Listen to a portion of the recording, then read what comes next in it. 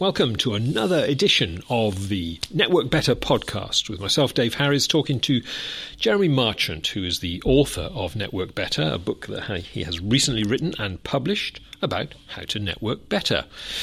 And today in this podcast, we're going to talk a bit about the rules, which might seem a little bit odd when we're talking about networking, but yes, apparently there are some rules. So, Jeremy, what are the rules? Well, there are lots of rules, Dave, and I don't really like the word rules because it implies that you've got to do it, and you haven't got to do it. It's just that if you do it, you may find that your networking is more successful. So I like to call them principles. Most of the principles are not things I've invented. In fact, there's only one that I've invented. Everything else the listener will find fairly familiar, but let me just put my spin on it, put an emotional intelligence spin on it, and relate it to networking in particular. So the first one, which I think I have invented because the one that I was taught in my NLP classes isn't right, if I may say so. So this precept, this principle rather, this rule goes like this. The meaning of a communication is what the recipient makes of it. And that's really important. In one sense, it's obvious, although most communicators don't take it into account.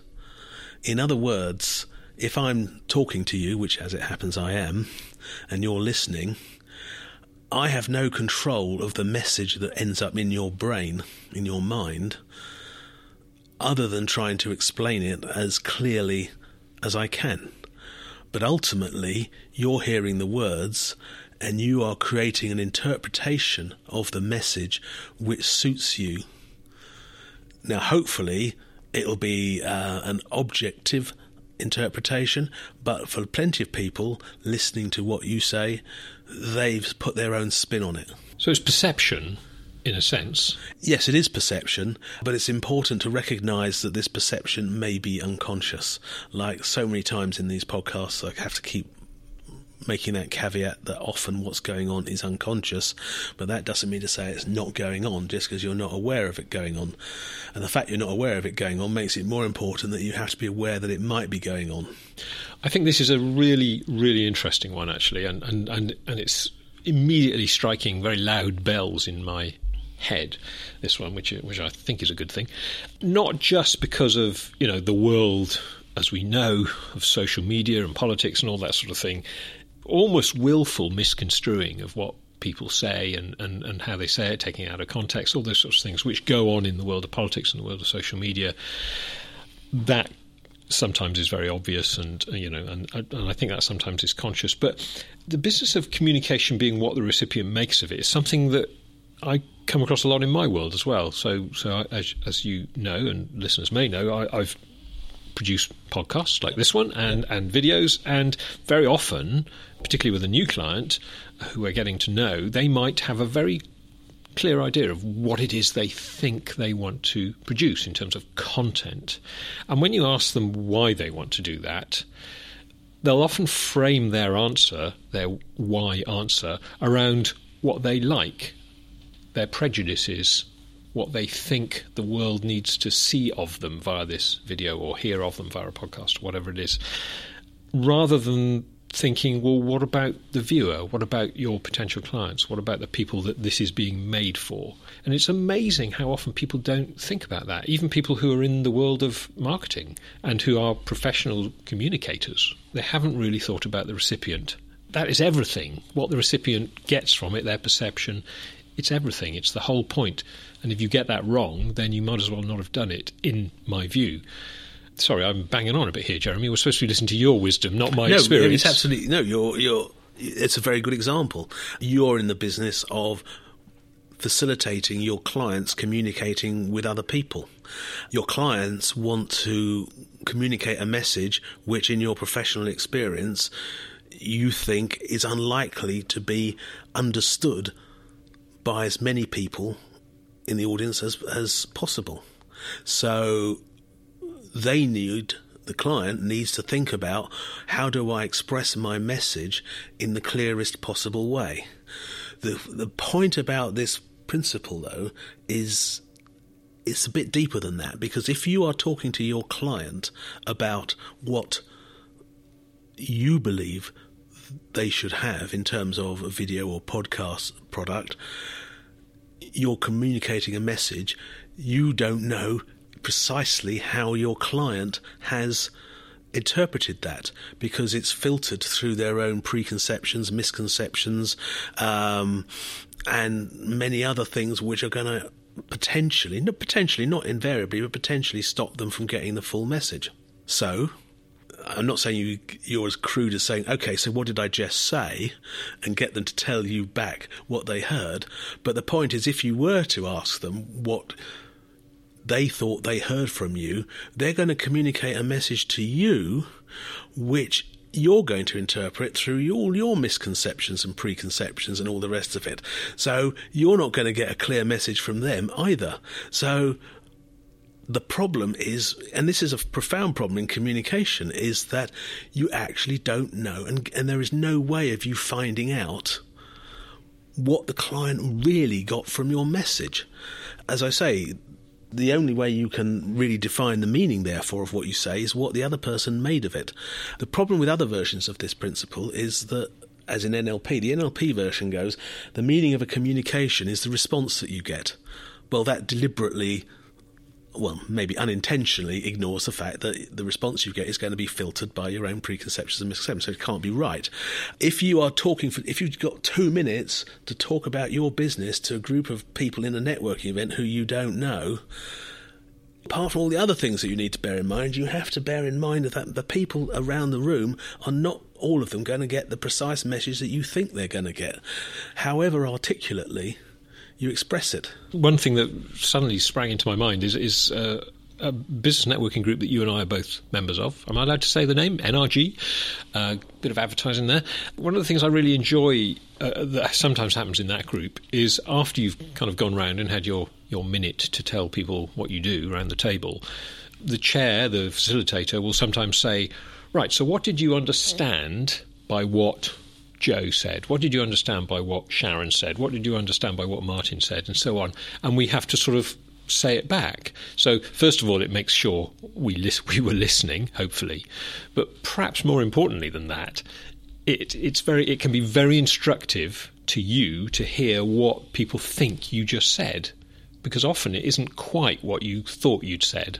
And I think that is a great example of what we're talking about here. Yes, and indeed, if the chair asks 10 people what they thought they heard when you, Dave, said something, it's not just that they will give a different answer from what you thought they were going to get, it's the fact that between them they have different answers as well. So the moral of the story there is you have to repeat. You have to have one-to-ones, because in one-to-ones, misconceptions can be cleared up. Yeah, and you're never going to get it right in a minute, are you? I mean, you can do a good job, hopefully, but it's never going to be perfect. So what you need to do in a minute is to say something that is so intriguing that the other person can't not ask you to find out more, which is where stories come in, as we've discussed earlier, because stories allow people to empathise with the subject of the story, and stories are a very good way of communicating incompletely, because it's unlikely that you're going to tell the story absolutely completely unless you've got several hours to do it. So by intelligent choice of the things you don't say, you pique the interest of the other person. And I'm sure you'll know better than I do the example of the technical problem with the communication that's told in the story of, send reinforcements, we're going to advance, which comes from the front line in some apocryphal war or other. And I say apocryphal because I've never actually been able to trace where this story actually comes from. And the message that gets to Whitehall or to the Ministry of Defence is send 3 and 4 points, we're going to a dance. Perhaps that's a slightly silly example, but it makes the point quite well that you do have to be very careful what you say, because it's so easy for it to be misinterpreted. And my point with this principle is that you won't know that it's been misinterpreted, because if you get them to tell you what they thought they heard, you're going to get a version that is modified by your own filters and misconceptions and preconceptions. This is a rule that we could discuss for the whole podcast because it's a very interesting thing. But for today, we're going to cover a few of the other rules as well. I'm sorry, I'm forcing you to move on here. You perhaps have more to say there, but there's quite a few of these rules, and some of them are very interesting. So, would you like to give us one or two other examples? Yes, and I really like the way that you picked up from my non-verbal communication that I still wanted to talk about that subject, even if you weren't aware. Were you aware that you picked it up? Yeah, I was, and I'm looking at the clock, and you're not. You see, that's the difference, I think. Okay. So here's one. This is definitely one that's quite well known, but it's still worth emphasising, which goes, there is no failure, only feedback. In other words, you may fail to achieve something, but you will get something from that. You will be able to learn how to do it better. I think the problem that a lot of people have is fear of failure. We've discussed this on other occasions. I like the expression. This was actually taught to me by my Russian master at school, so I just wanted to show off that I did Russian at school. This guy, Mr. O'Hara, he liked the witch's advice to Macbeth in Act 4, which is be bloody, bold and resolute. And actually, this is what we're talking about when people resist trying something because they think they might fail. You know, it's like that. Is it Nike, their slogan, just get on with it? Just do it, whatever. Arguably, sometimes you can dwell on all of these issues and concerns that people have for not doing something a little too often and a little too indulgently. Actually, take the view that you're going to learn whatever happens. If it's success, learn what made it a success and make it even more of a success the next time you do it. If it wasn't a success for any reason, find out why. Do it differently next time. Although you might want to ask the question, in what sense wasn't it a success?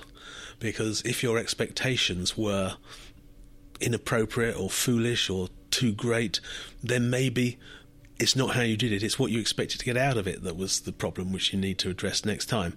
Whatever it is, no failure, only feedback. And if I could just comment on that, because I think that's a very good principle by which to approach this. But it has to be said that many of us running small businesses, particularly if we're relatively new to it, often take feedback, particularly if it is critical or what we perceive as critical, negatively critical, that is, when people might be just trying to help us, but we might take it personally.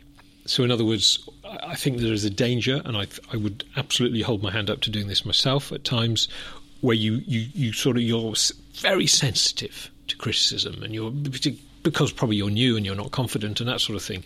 And so when you get that feedback saying, oh, well, nice try, but it didn't really work or so on and so forth, it can affect your confidence. So so you've got to learn to deal with it in a positive manner, I suppose is what I'm saying. Yes.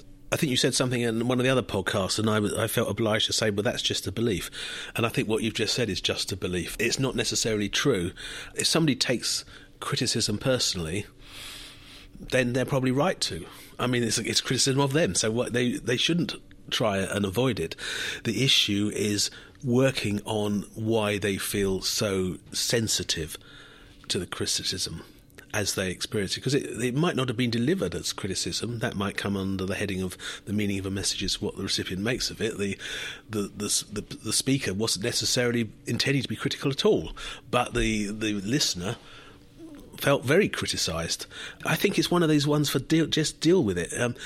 Yes, work on your resilience. Understand that when people say things, it's their stuff, not your stuff. Because there's another issue here as well, isn't there, that's very closely connected with this, I think, which is this issue of, wanting to appear perfect. Again, I would argue probably more so with new businesses, people who are new to the networking scene. They kind of feel they have to be the very, very best version of themselves they can be. I mean, there's nothing wrong with that. It's good to do well at what we want to do. But again, it comes back to the fear of shame, the shame of showing yourself up in public or not being the best version of yourself, not being that perfect, experienced, person that you are trying to project. because you're new to it or because you've just not done that much of it. So I suppose it's all tied up with that, isn't it? And yes, I'm absolutely certain it's a belief, and there's ways of doing it. So I totally accept that, but you've got to deal with it, haven't you? You have got to deal with it, and as I say, the first thing is to recognise that when somebody says something to you which you take offence to, it is their stuff. It's their stuff.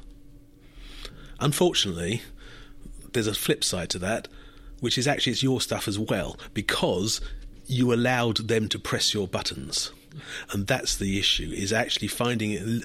We were talking earlier about insight and finding out about your emotions and so forth and being able to assess them. That's a really good example. This is a really good example of that. You need to work out, if you're upset by something that somebody says, what it is in you that made you upset. Never mind what it is in them that they said. What is it in you? What sore point, what perceived weakness do you have? Is it something that reminds you of something that happened in the past? Probably. If you're the sort of person that's worked in as an employee for many years and has now got their own business, what are all the things that happened, upsets and so forth that happened in the past, which you didn't really deal with then, which have now come to bite your ankles? If you're very young, and by very young I mean under 25, then you just perhaps need to understand that this is part of the maturation process and you just got to go through it.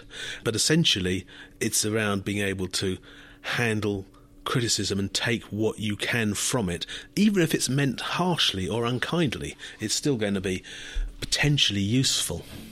Okay, let's move on from that one, just again because I'm conscious we don't have a huge amount of time in the podcast and there are lots of these rules we could talk about. So give us your next most important one. Okay, well here's something which I don't know. I mean, you could even say it's sanctimonious. It's not meant to be sanctimonious, but you could say it's so bleeding obvious that why bother to state it? Yet, I suspect that not following this precept, this principle, is the cause of a lot of less than perfect experiences in networking events, which is simply seek to understand the other person. In other words, if you want to develop a relationship with somebody in the business world, whether it's simply starting a conversation at a networking event with somebody you've never met before, or whether it's having a third one-to-one with somebody who you're already getting on with well, or if it's a client or a potential client, all these people, the more that you understand what's going on for them, the more successful your relationship will be. It might even encourage them to find out more about you, but certainly the opposite is obvious, which is the less you understand about somebody, the less likely you are to provide a good service to them or work well with them in a networking context. So it's simply be curious about them, ask them questions about them. I don't mind the question why. Some people object to it, but I think it's a very good question to ask. I know I've worked with people who are perhaps part of a larger organisation. So I'm a supplier to them, and you find them for whatever reason after an initial sort of honeymoon period, you find the relationship can become more difficult, and you sort of think, gosh, they've been quite awkward, or they're making unreasonable demands. But when you dig a little deeper and you seek to understand them, exactly what you just said, you find that they themselves are under pressure from above, from in their organisation, and they are having to deal with stuff which is not reasonable or is not on the face of it reasonable. And by understanding that, you can help them with that. You find you can say, okay, right, I understand what you're going through there, so let's talk about that. Let's see how we can deal with that. And you can really, and you can develop a really interesting partnership. So there's all sorts of advantages to doing that. And you can turn what can, on the face of it, be a very awkward relationship into a very productive one, I think. Yes, I agree. I think you can surprise yourself with just how valuable it is if you make just a small effort to find out what it's like for the other person. There's this phrase of seeing the world in the other person's shoes. And there's a difference between you seeing the world in their shoes and you seeing the world as they see the world in their shoes. Give me a moment to process that one, actually. Yeah, okay. So set your intention not only to see the world from their shoes, but also to see it as they do from their shoes. ultimately all communication is improved when it's about the other person. I think we've got time for one more. Choose your final rule, Jeremy, and let's talk about it. Well, we've been talking about communication quite a lot, and I'm going to do one which isn't in the book, actually. I don't know why I forgot it, but this is a bit of a brain twister as well, but it's worth pursuing, which goes, all perception is projection. Okay, you're going to have to explain that one. Great. It's not mine. It was written by a philosopher called Adorno. What he means by this is that if I'm talking to you and getting a response from you, then we talked earlier about it being filtered by me. That's one level. But let's suppose, and this is again, so we've been continually relating what we're talking about to politics, and I'm going to do it again. You know, if we look at two politicians and one politician is criticising another for being venal, weak, and stupid. That's just imaginary, obviously, because we know that no politician is venal, weak, or stupid. It's worth considering the extent to which. So if A is accusing B of that, it's worth thinking about the extent to which A perceives themselves to be weak, venal, and stupid, but because these are so negative, represses that judgment of themselves and therefore looks for it in other people so they can judge other people for being that. So that's what the projection means. In other words, we have beliefs about ourselves which we find distasteful, so we suppress them, but then find them in other people, funnily enough, allowing us to judge them instead of judging ourselves. However, I've spoken rather negatively about projection, which is a phenomenon which pretty much every psychologist would accept exists. So let me talk about it briefly positively. So supposing we fall in love with somebody, what's happening there is that we are seeing in the other person the positive aspects of ourselves which we might, for whatever reason, have suppressed previously, and we now see them showing up in that person, and it's a very wonderful experience often.